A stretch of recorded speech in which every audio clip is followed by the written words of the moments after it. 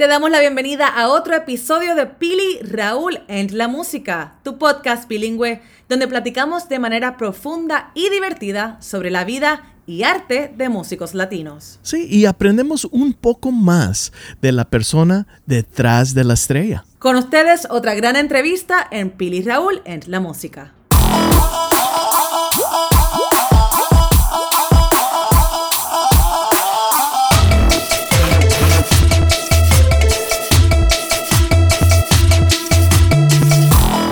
Bienvenidos a otro episodio de Pili, Raúl and la Música. Estamos súper emocionados porque hoy tenemos, yo diría que uno de los mejores grupos de electrónica pop en nuestro idioma, directamente desde México, con nosotros Emilio Acevedo y la gran María Daniela. Hola.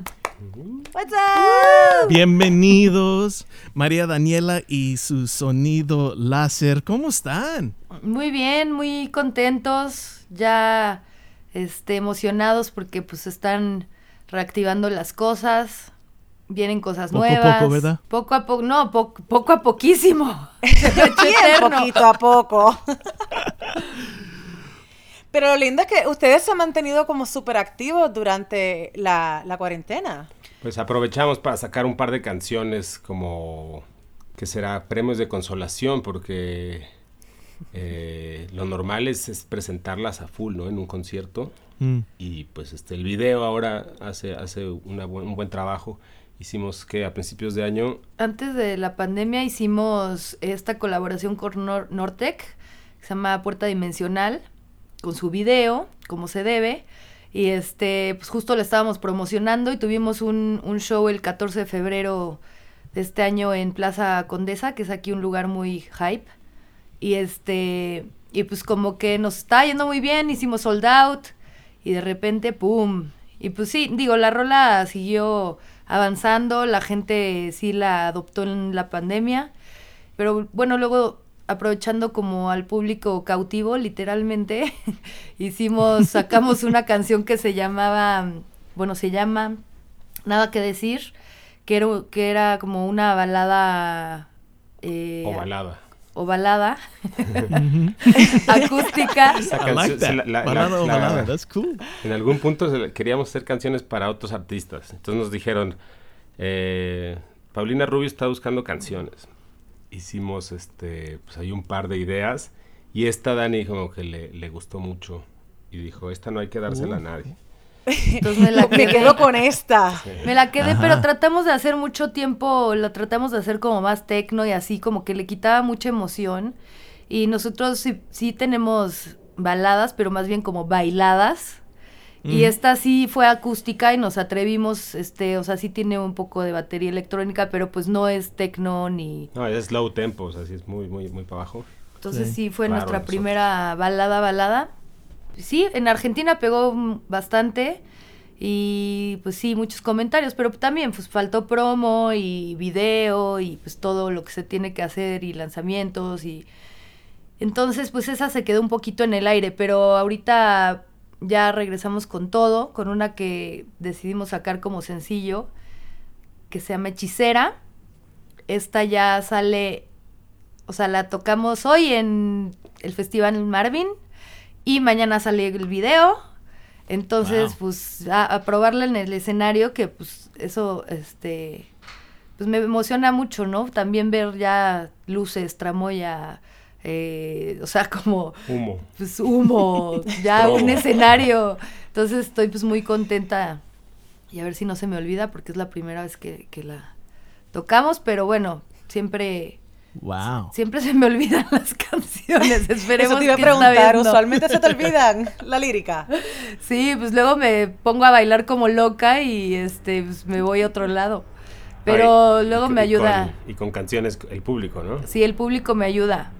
O luego ellos se equivocan y yo me equivoco, así que pues, no hay a quien echarle la culpa. Pero sí, con canciones como Miedo, que tiene más estrofas que el himno nacional, pues sí está rudo. Sí. Y el himno nacional mexicano es medio difícil. Sí, está rudo. Pero no debe haber excusa porque ustedes llevan tocando Miedo ya varios años. Sí, pero es que esa canción me cuesta trabajo porque, o sea, es como verso, coro igual. La música es igual, entonces como que de repente no sé en qué parte de la historia estoy, pero sí, cuando me concentro, o sea, cuando sí vivo la canción y no me pongo a bailar así, te digo, como loca, sí, no fallo.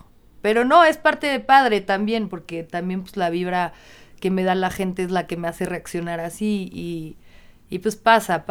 Y también me encantan los conciertos que han hecho, como estamos haciendo esta entrevista así virtualmente, pero también han hecho unos conciertos. El show debe de continuar y ese que hicieron con el banco, ¿no? Con Banamex, ¿no? Sí, que sí, se llamaba Conecta. Estuvimos con un lugar aquí que se llama Indie Rocks, hicimos un concierto que me gustó mucho porque sí era un escenario y nos íbamos a porcentajes con el venue y así. Y pues digo, no se gana mucha lana, digo, en nuestro caso pues acabas pagándole a tu crew, que pues digo es importante porque pues también los chavos ahorita pues están en crisis.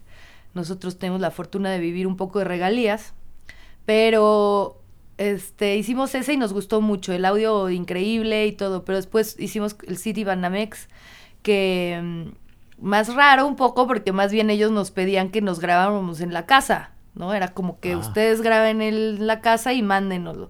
Y pues está más difícil, ¿no? Hay artistas que tienen su propio estudio y súper acá, y pues llevar consola y esto y lo otro, y a quién invadimos en plena pandemia, pues está como más raro. Pero sí, digo, tiene lo suyo. Eso les iba a preguntar, o sea, ya han hecho varios festivales virtuales, incluyendo pues hoy con el Festival Marvin, también han hecho conciertos online. ¿Qué han aprendido durante este proceso? ¿Y cómo pueden comparar? Obviamente, pues la energía es diferente, pero tal vez algo positivo que hayan aprendido durante el proceso de hacer estos conciertos en vivo, virtual. Es chistoso porque sí te das cuenta más de los errores. Como dice Dani, los fans, a veces se oye más el coro de los fans que nosotros, ¿no? Bueno, no se diga cuando acaban las canciones, luego sí los gritos son así de muy, muy fuertes.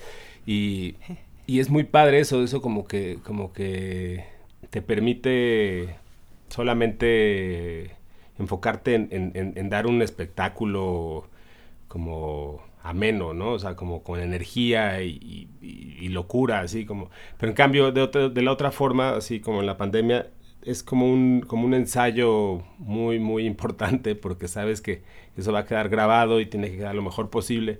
Entonces, como que lo haces...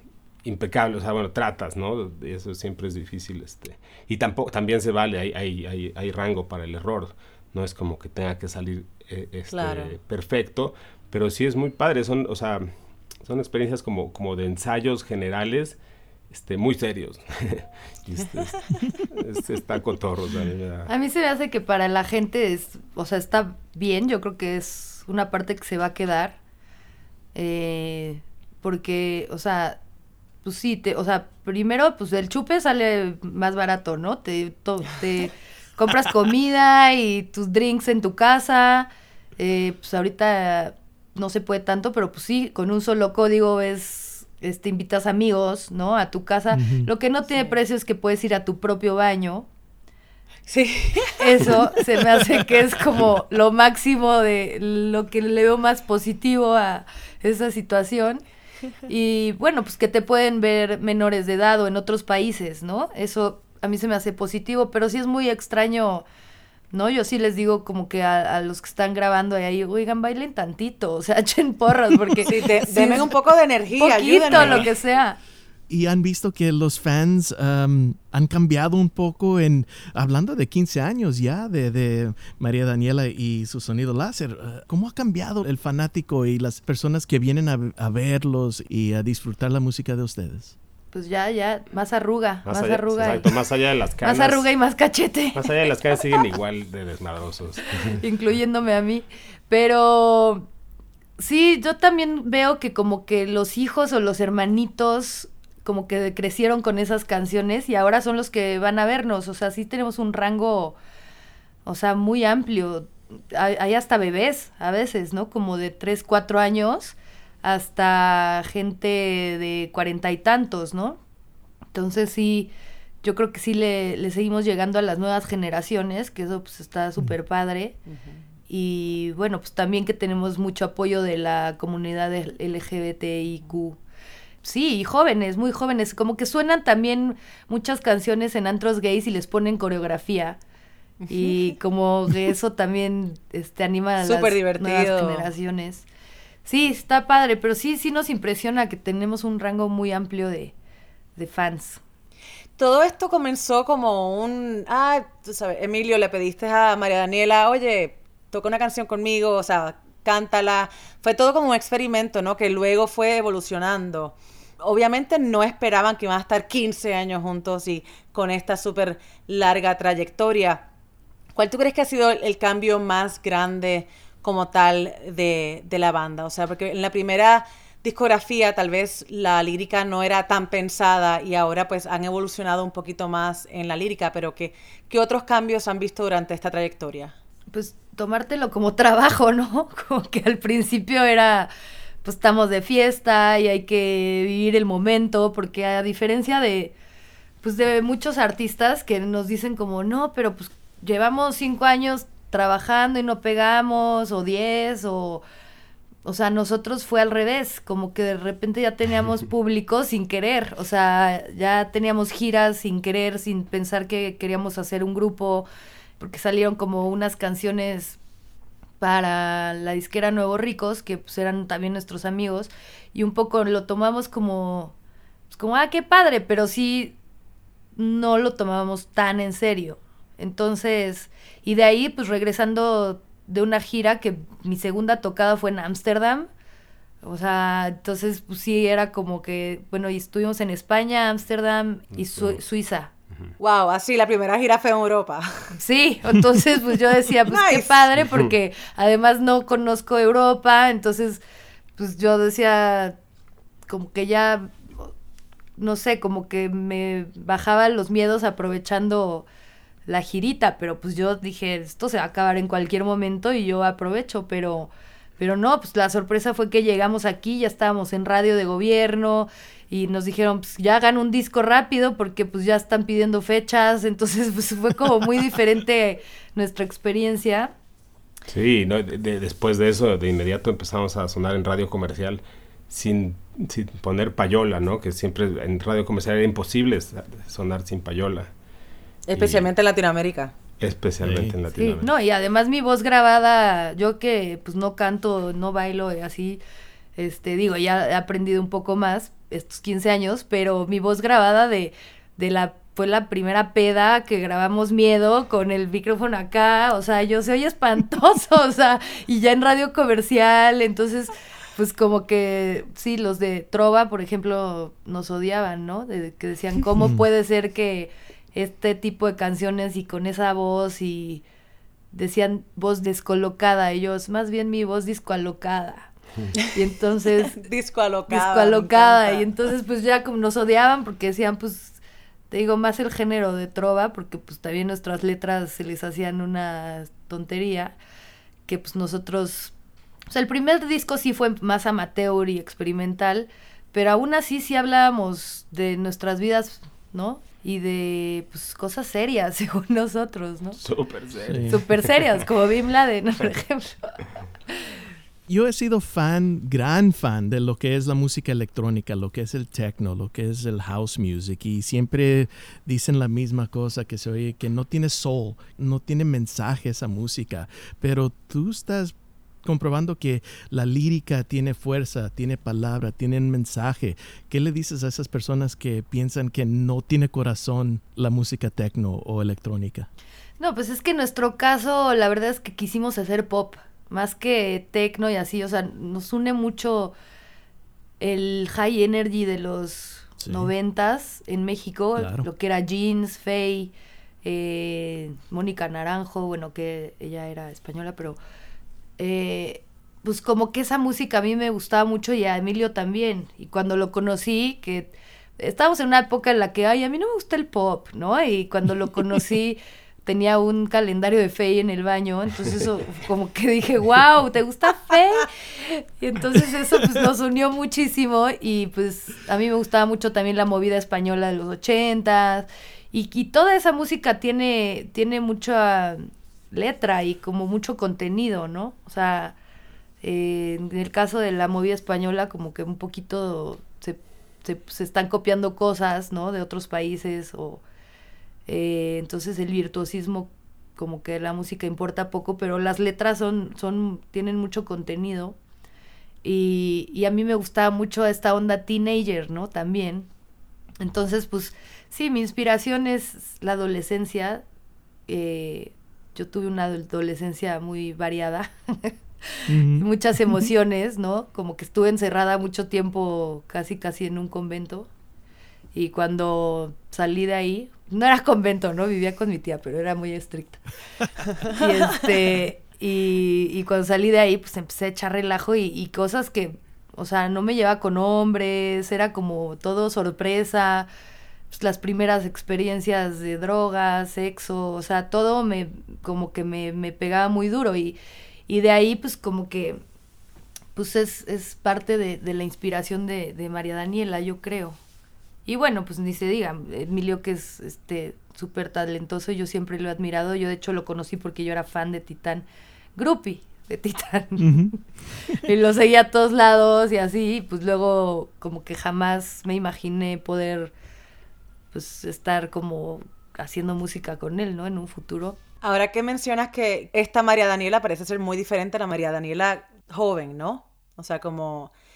¿Te sientes que cuando estás grabando o en el escenario o ahora en los conciertos virtuales es como tu alter ego? Sí, yo creo que sí. O sea, mucha gente o sea, me dice que, yo pensé que eras bien sangrona ¿no? O sea, me ha pasado con parejas, ¿no? Que piensan que soy la de arriba y no, pues cuando estoy abajo, pues sí tengo problemas, me deprimo, o sea, no es como que, wow, ¿no? Allá arriba todo, ¿no? Allá yo creo que soy más ruda. Creo que en mi vida personal soy como más sentimental y así. Pero sí, o sea, mi lugar favorito del mundo es el escenario. Como que me siento muy libre y sí, o sea, si me quitaran eso me pondría muy triste. Por eso esta pandemia estuve muy triste. Sí. Empezando como hablando de antros, o sea, la primera vez que los vi como María Daniela y su sonido láser fue aquí en un antro que estaba en Los Ángeles, en Hollywood, que se llama el Knitting Factory, que ya no está, pero cuartito chiquito. Entonces pasan los años y empiezan a tocar un antro de 1,000 gente. Ahora en el teatro allí en La Condesa de 2,000 gente, o sea, las cosas están cambiando y tienen un gran fanático que los espera ver otra vez cuando salgamos de esta pandemia. Pero regresando un poco a de lo que hablas de Titán, o sea, la primera vez que nos conocimos, yo y Emilio, fue ya hace 20 años. Tocaron en KCRW para Morning Becomes Eclectic como Titán. Fue Julián, fue Jay, fuiste tú y estaban hablando de eso de la música pop, cuando les preguntó Nick de las inspiraciones. Y estaba oyendo esa entrevista otra vez, nomás para recordar de lo que hablaban. Y hablas de Los Ángeles Azules, de Fito Olivares, de grupos como Led Zeppelin. ¿Cuáles otras inspiraciones de Titán a lo mejor entraron un poco a la música de María Daniela y su sonido láser? Pues sí, es chistoso porque yo me acuerdo que en esa época, cuando me preguntaban de la música mexicana, yo siempre como que me iba por... Lo que es la cumbia. Sí, me iba por un lado de que no, el rock mexicano no existe, es horrible. La música mexicana realmente es la cumbia y es Claro.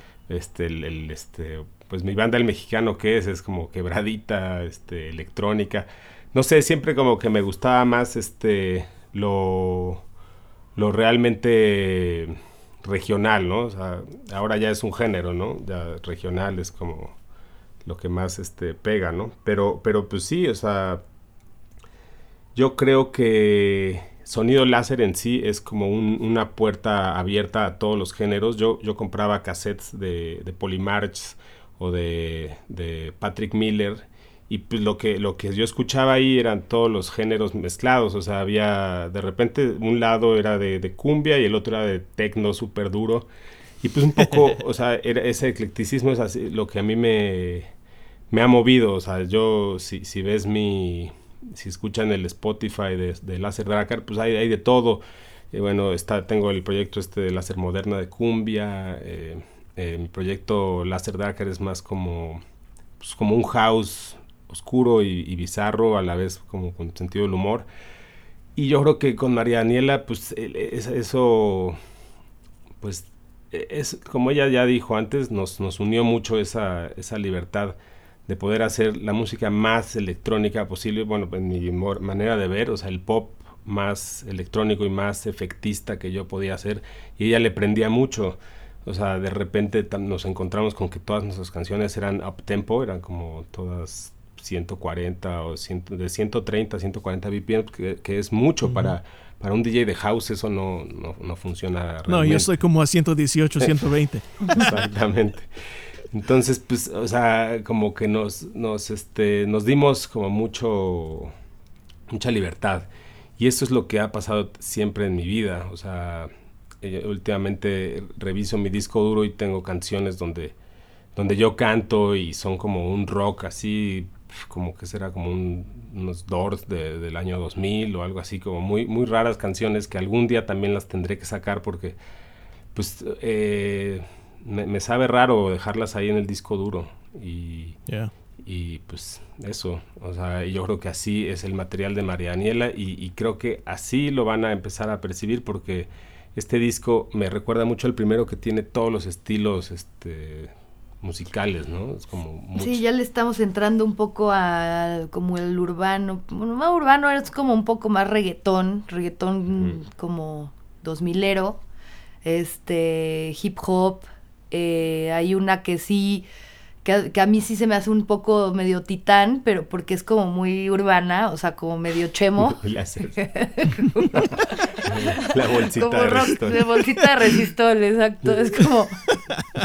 Pero sí, pues sí, creo que el nuevo disco está como muy variado. También a mí me gustaba, por ejemplo, mucho los Super Elegantes en su época y me gustaba eso, que tenían una como medio de rodeo, otra como, digo, como vaquera, otra medio cumbia, otra como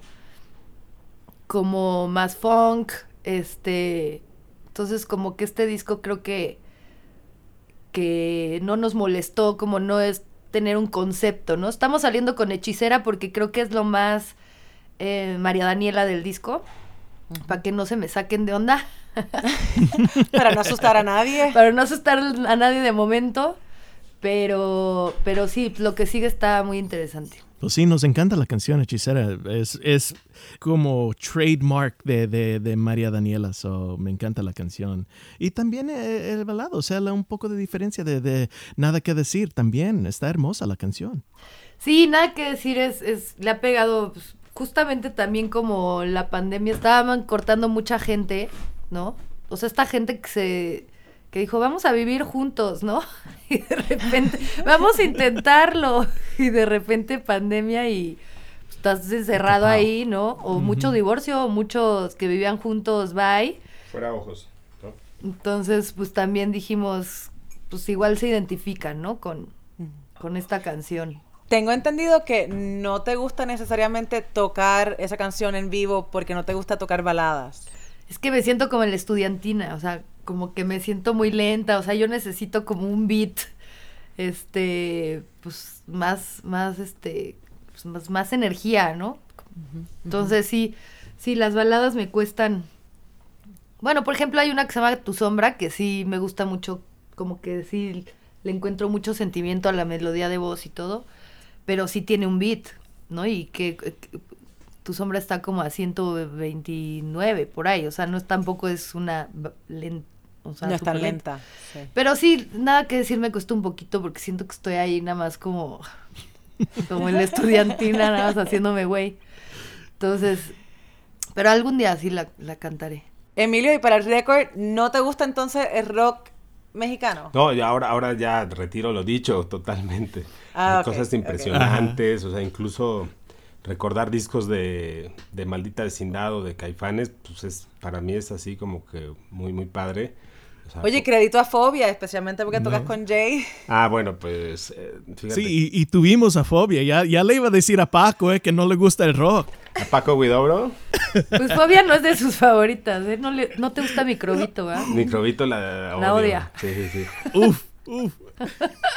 Mira, bueno, you're dealing with the wrong people right now. Ajá. pero Microbito, estamos de acuerdo que es la más ñoña de Fobia, o sea. No, estoy de acuerdo contigo. Microbito para mí no es la favorita de Fobia, pero yo soy mega super fan. De hecho, Raúl también, pero yo soy like hardcore fan. Yo lo que es The Killers y Fobia, me sé todas las canciones, todos los álbumes, todas las letras. Wow, qué todo. afortunado Paco y Jay. Sí. Y el Cha. Aparte Sí. son amigos, o sea, los quiero un chorro. Muy buena onda esos chicos. No, y luego si te vas más para atrás, pues bueno, pues Three Souls antes del Tri, Duk Dukes, El Aragán. Jorge Reyes, que hacía música electrónica, el Aragán, o sea, Jesse Bull, o sea, la verdad es que hay un montón, las Ultrasónicas, hay un montón de rock en español que sí, claro que jala.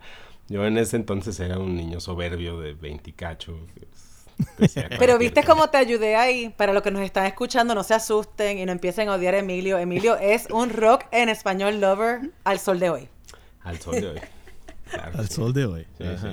sí. Y hablando como con las colaboraciones que han hecho con personas como Bostich y Fusible de Nortec, Dani, tú has escrito unas canciones también para grupos como Moderato, Natalia Lafourcade, y piensan a lo mejor entrarle algo con Natalia, a lo mejor en una canción en el futuro. Pues Moderato siempre somos Emilio, Jay y yo. Sí. Todas las de Moderato somos los tres. Tenemos como 5 No, como singles. 7. Canciones Ah, bueno. como 7, pero 5 de sus sencillos son de nosotros. Son de nosotros. Y sí, nos la pasamos No, re bien. Sentimental, me encanta esa canción. es Sentimental, una ya de lo mis oía favoritas. venir. Sentimental era una canción que yo había compuesto para Los Super Elegantes, pero Jay la escuchó Wow. y fue así como, no, a ver, espérame, vamos a darle la vuelta. Esa es mía. Va a quedar pop.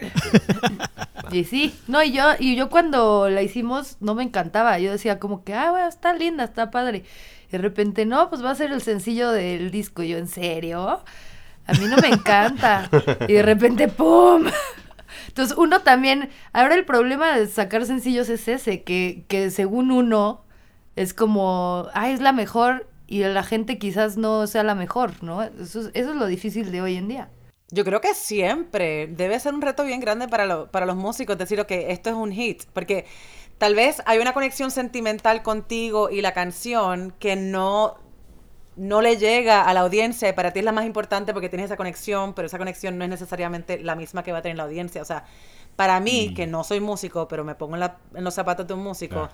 creo que eso sería el reto más grande. Y el saber, momento, ok, ¿no? Como cuando se alineen los astros, porque igual que un DJ, o sea, depende qué canción haya habido antes de la tuya, pues va a tener cierta repercusión o nada, ¿no? Entonces yo creo que si nosotros salimos con Miedo y antes de eso había habido, no sé, que no tengo idea, yo creo que llevaba varios años de que no salía una canción como de pop en español de este tipo, como decía Fey o de, no sé, ese tipo de grupos que en España le dirían tontipop, ¿no? Pero yo creo que salió así como en el momento justo, había sed por eso y ¡pum! Sí. Explotó. it's all about timing. Y también tomas lo que dice la disquera, pero después al fin van a ser los fans, los que compran los discos, los que compran la música, los DJs que tocan como en una estación como KCRW o ahí en el DF, en la estación Ibero, que también son gran amigos y ellos van a escoger la canción que quieren tocar, no porque alguien le dice, este es el sencillo o esta es la canción que tienen que tocar. O sea, es la cosa muy hermosa de la música y discos LPs, o sea, que son algo que es una historia, que cuenta algo y tiene un mensaje que los DJs pueden tocar lo que quieran. Sí, pues también tenemos un equipo de fans que ya son amigos, que se las mandamos antes, ¿no? Como que, a ver, ¿qué opinas? Tu Y focus group. ya son, o sea, de que ya tienen nuestro teléfono y todo, que nos han seguido durante 15 años, o sea, hasta la fecha los ponemos en lista de invitados porque los íbamos a dejar pobres. Nos seguían a todos lados, pero de aquí a Puebla, hacia toda la redonda, los veías en Ciudad Juárez. ¿Y qué haces aquí? Te vine a ver, ¿no? Entonces, sí tenemos ya un equipo ahí de fans que pasan las canciones por ellos y decidimos al final que... Algo que me encanta de ustedes también es el elemento visual, ¿no? Y que siempre les gusta acompañar una canción con el video. Como bien dijiste en la entrevista, mencionaste al principio, María Daniela, dijiste, We released a song con el video como debe ser. Como se debe, sí. Como se debe, ¿verdad? ¿Ustedes se involucran completamente en el proceso creativo de los videos? Sí. Bueno, ha habido veces que lo dejamos en manos de los directores y es un volado. Por ejemplo, el video de Miedo, pues una maravilla, o sea, una locura. Aunque en el momento yo lo veía y decía, a ver, pero ¿esto qué onda? O sea, como que parece como de chiste. Pues sí, en efecto es como un buen chiste. Este director es Miguel Calderón, que es un artista plástico que tenía mucho éxito en principios de los 2000, y ahí le dejamos casi que a su criterio lo que él sintiera de la canción. Y luego, como la canción tuvo mucho éxito, nuestra disquera, que ya empezó que unos 2 años después de eso, dijo, vamos a sacar otro video de Miedo, ahora sí uno pro. Y volvimos a confiar en un director. Y está horrible. Y fue así, no, a ver, esto, por favor, sáquenlo del aire, eso no. Nada más serio? no lo bajo porque tiene Wow. no sé cuántos views, pero está espantoso. Y, o sea, y nos pasa que tenemos poco dinero y sale bien padre, y cuando tenemos sale raro. También pues hemos tenido como acercamientos con gente muchas veces que no es director de videos, ¿no? Por ejemplo, Chicle de Menta lo hizo Fernando Frías, que ahorita tiene una peli en Netflix. No, pues es la película que va a representar a México en los Oscars. Oh, wow. Ajá. Se Wow. llama Ya no ¿A estoy cuál aquí. película? Ya no estoy aquí, que es como de la historia de los Colombias, que son como... Cumbia en Monterrey. En ¿no? Monterrey hay unos que bailan cumbia y un estilo de baile, y pues le fue increíble, pero pues Fernando es nuestro amigo desde hace muchos años y él se echó el de Chicle de Menta. Y fíjate que con ellos o sea, sí o sea, sí nos involucramos mucho en los detalles. O sea, me gusta que tienen una historia general que nos atrae, y después sí, o sea, la estética, como tú dices, sí procuramos manejarla nosotros. Dani toda su vida ha trabajado con la misma vestuarista que es su mejor amiga, que se llama Ilenia Rosas, y pues mucho como que sale de ahí el imaginario de María Daniela. O sea, mi personaje es como muy simple, porque pues nada más es el DJ misterioso que está ahí, que no sabe si está enojado o está serio, nada más. Pero muy divertido, muy divertido. Oye, pero qué bien que le va a tu amigo, o sea, de Chicle de Menta a los Oscars. Sí, Ya. no, sí, ¿Va sí bien? le va muy bien. Tiene otra que se llama Receta, que es lenta, pero sí me piqué. Yo fui asistente de vestuario en esa. Yo he hecho de todo, ¿eh? Cuando no hay shows, hasta he pintado casas. Pero siempre creativo, siempre en el lado creativo. Pues más o menos, ¿eh? He tenido que hacer de todo. Bueno, casi todo. Pero sí, pues, o sea, cuando tienes que pagar. En algún momento yo le dije a Emilio, yo creo que entre el segundo y tercer disco que cambiamos de disquera, cambiamos de management, nos estábamos tardando mucho en ese disco, en nuestras vidas personales estábamos como que raros. Pues ahí medio que tuvimos un down, y sí le dije, no, pues si no nos va bien con el próximo, yo bye. Y nos fue muy bien con el próximo. Sin presión, Emilio, sin presión. Sin presiones. No, Imagínate. también es que justo los momentos precisos, ¿no? De lo que hablábamos, también la salida del cuarto disco, que fue Volumen Súbele, yo entré a un reality show también, que se llama Lucky Ladies, que pasaba por Fox, y pues ahí también justo agarré esa chamba para promocionar el disco, Claro. y que sería en toda Latinoamérica y menos Brasil, pero creo que España también. Y entonces pues sí tuvimos buen rating, y ahí otra vez también pues agárrate de donde puedas, y también el disco es de mis favoritos, creo que me gustó mucho ese disco. Entonces sí, o sea, tiene up and downs, ¿no? Siempre, o sea, esta carrera es una montaña rusa, no sabes qué va a pegar, qué no, en qué momento, si lo sacas. O sea, por ejemplo, el concierto de 14 de febrero, pues era un poco para demostrar a los empresarios y todo que, pues, que llenamos, ¿no? Y que hay cosas nuevas y seguimos presentes, y pues pandemia. O sea, Sí. como que de repente pues no la ves venir, ¿no? Entonces sí, también, pues nuestra ley principal es primero la amistad y diversión, y lo que sigue ya pues, solo se va dando, ¿no? Y pues con trabajo ya más planeado, ¿no? Como que antes nos valía más madres, ahora pues sí, tratamos de dar un mejor producto, en cuanto a todo, ¿no? Letra, sonido. Creo que nos volvimos profesionales, de alguna manera. Pero la esencia, que es la diversión y la expresión, se mantiene, que es lo lindo. Sí, siempre decimos que antes de pelearnos por la banda, se acaba María Daniela y seguiremos siendo amigos, ¿verdad? No te puedo abrazar, ¿verdad, Pandemia? Y también lo que es el baile, ¿no? Porque eso sí, uno puede disfrutar y puede estar solo en su recámara o puede estar en un antro con 2,000 gente, pero al mismo tiempo es todo del baile y lo que es la música dance que ustedes han hecho ya por 15 años. Sí. Y dicho hechicera, o sea, es como un throwback de sonido láser. Ahora se está viendo que el género está cambiando un poco, o sea, no solamente en México, pero en todo el mundo. Hay artistas como Javier Amena en España y, claro, grupos como Kinky de México, de Monterrey, hasta aquí en Los Ángeles, latinos que también están metiendo su propio sonido en la mezcla de lo que es dance music. ¿Cómo ven que va cambiando el género? Son tendencias, la verdad es que la música electrónica son tendencias. Nos ha pasado canciones de María Daniela que empiezan siendo quizá medio trance, de verdad, o sea, como, digo, hay un par de canciones trance de María Daniela en el primer disco, pero, por ejemplo, Soy el Hit era, no sé, era una canción rara, nunca nos convenció, pero la música iba cambiando a nuestro alrededor, pasamos por otro tipo de techno, ahí como algo más, más EDM-soso, y de repente como que empezamos a oír mucho Melbourne Bounce, que es esta música que no sé cómo describirla, pero es como digamos un psytrance lento, ¿no? Yo creo que es más o menos lo que me suena a mí.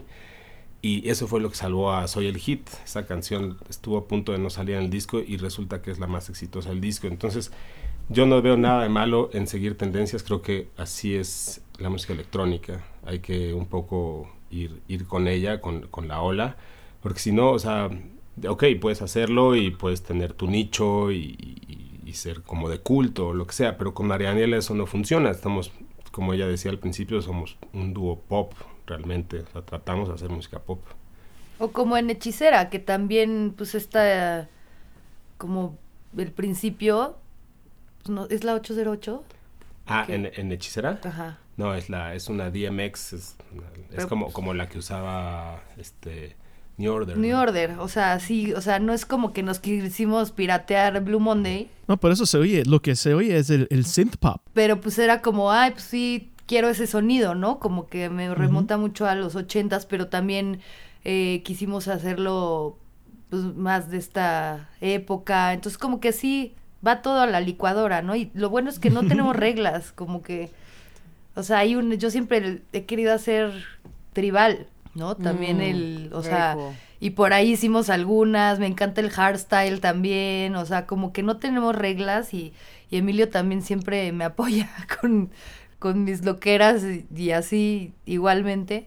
Entonces eso, tenemos mucha libertad de hacer lo que queramos, que creo que eso también hace que María Daniela pegue porque es como un proyecto honesto y de corazón, entonces no es como muy pretencioso, entonces eso se me hace que conecta mucho con la gente, ¿no? Como que no se parece a nada o se puede parecer a algo, pero fue a propósito o no sé, como que el hecho de que también no tengamos disquera y todas esas cosas, pues nos da mucho la libertad de hacer todo nosotros y pues barajear ahí la cosa, ¿no?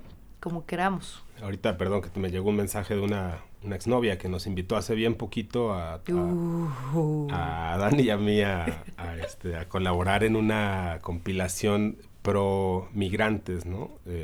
Especialmente de la frontera México-Estados Unidos. Ajá. Pero Dani se emocionó mucho cuando le dije, ahorita me estaba justo escribiendo que ya le llegó el máster y no sé qué, hicimos esta versión de una canción que hizo The Knife, el grupo sueco, y bueno, la traducción al español la hizo esta chica, Paulina Laza, y nos pidió que la cantáramos, y quedó muy padre. Sí, a mí me encanta The Knife, así cuando me dijo, es para The Knife, es una rola que todos los ingresos se van a una causa, a los inmigrantes. Sí, también está Qué padre lindo. que con María Daniela nunca habíamos llegado como a una cosa social, ¿no? O sea, digo, no porque no... Qué lindo que tengan esa oportunidad. Sí, exacto, no había habido la Sí. oportunidad. Bueno, me emocioné mucho, pues, Y yo, The Knife, no me importa ganar ni un peso, o sea, es The Knife. De hecho, yo vi, Raúl, tal vez tú estabas en ese Coachella también, pero que The Knife tocó en Coachella, yo los vi como hace 5 años, maybe. Wow. Sí, es que además no toca, aquí nunca han venido. Yo nunca los había visto. ¿Y qué tal? Nunca. Muy artístico, ¿no? Increíble, Sí. porque hay mucha coreografía, es medio David Yeah. Burnish, en términos de que hay Claro. mucha coreografía, o sea, es Colores. todo un espectáculo.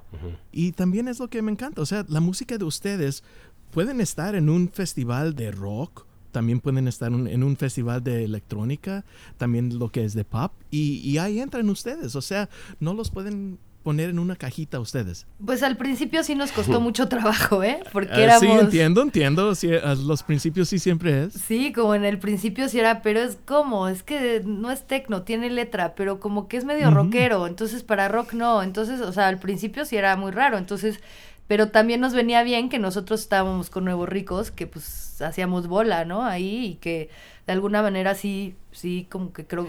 Los bichos raros. Los bichos raros, siento que creamos ahí medio que una escena, y pues nos sentíamos acompañados por eso, pero después ya empezaron a cambiar las cosas y sí, a mí me encanta ya que en los festivales haya todo género, ¿no? Claro. Pues hablando de festivales y ya para cerrar la entrevista, porque sabemos que tienen que subir al escenario Sí, yo me virtual tengo que- para el Festival Marvin. Han tocado anteriormente en el Festival Marvin, tengo entendido, ¿verdad? Sí, en Festival Marvin creo que 2 ocasiones hemos estado con ellos y... Nosotros nunca hemos estado, así que para aquellos que nos están escuchando, cuéntenos un poquito la experiencia de participar en el Festival Marvin y por qué este festival es importante para ustedes. Pues son muy queridos, ¿no? Para empezar, yo creo que hemos crecido juntos también y le echan muchas ganas. O sea, yo conozco a... No, y su proceso curatorial es impecable. La verdad es que, no, o sea, para nada lo digo por nosotros. Es más bien, yo he ido a festivales Marvin donde oigo cosas que me sorprenden y les doy una chance, ¿no? Como los Raybonets, que los descubrí en un festival Marvin. Bueno, ESG, que me encantaban de toda la vida y los vi en un festival Marvin. O sea, pues supongo que ibas a hablar de Ceci Velasco, Ceci, que es la Manu. la mera de Marvin, y pues les ha costado también, ¿no? O sea, y también ellos más que nada están muy en pro de la música, no de la lana o de esas cosas, ¿no? O sea, y que pues, crear trabajos, ¿no? Y que pues, siga habiendo oportunidades. Entonces, yo los quiero mucho y sí, hay grupos súper padres y está muy bien organizado y pues en esta ocasión, qué padre que se pudo hacer esto, ¿no?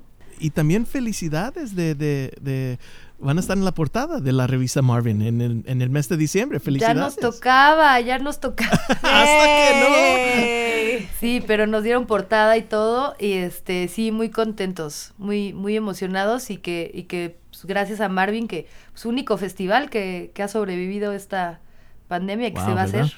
Y hablando con Manu, uno de los organizadores de Marvin, nos dijo, se está poniendo muy difícil la cosa, pero Claro. lo vamos a hacer. No sabemos exactamente cómo, Sí, se le ve estresado. Se le ve Pero lo estresado, vamos a sí. hacer. Para que se- Pobrecito.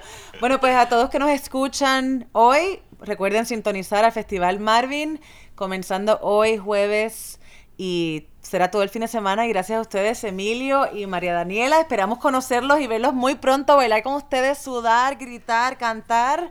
Que sea muy prontito eso. 2021, cruzando dedos. Gracias, Pili. Gracias, Raúl. espero que, bueno, pues que les guste Hechicera. Mañana salimos con video, así que pues espero sus comentarios, buenos y malos, y pues a bailar. Ujú. Bueno, chicos, pues un beso y mucho gusto. Estamos al habla. Bye, Chao. bye. Chao, chao. Gracias for checking out our podcast. Hey, and special thanks to Ulises El Licenciado Lozano for our amazing theme song. Our mix and recording engineer, Mario Diaz. Our artistic director, Dak. And can't forget about our sponsors, Pili. No, Raúl, Shure Microphones, and Jack Daniels, gracias for supporting la música latina. And for more information and other episodes, be sure to subscribe to our podcast at Pili, Raúl, and La Música. Hey, make sure to tell your tía, abuelo, primas, everybody to subscribe. A todos.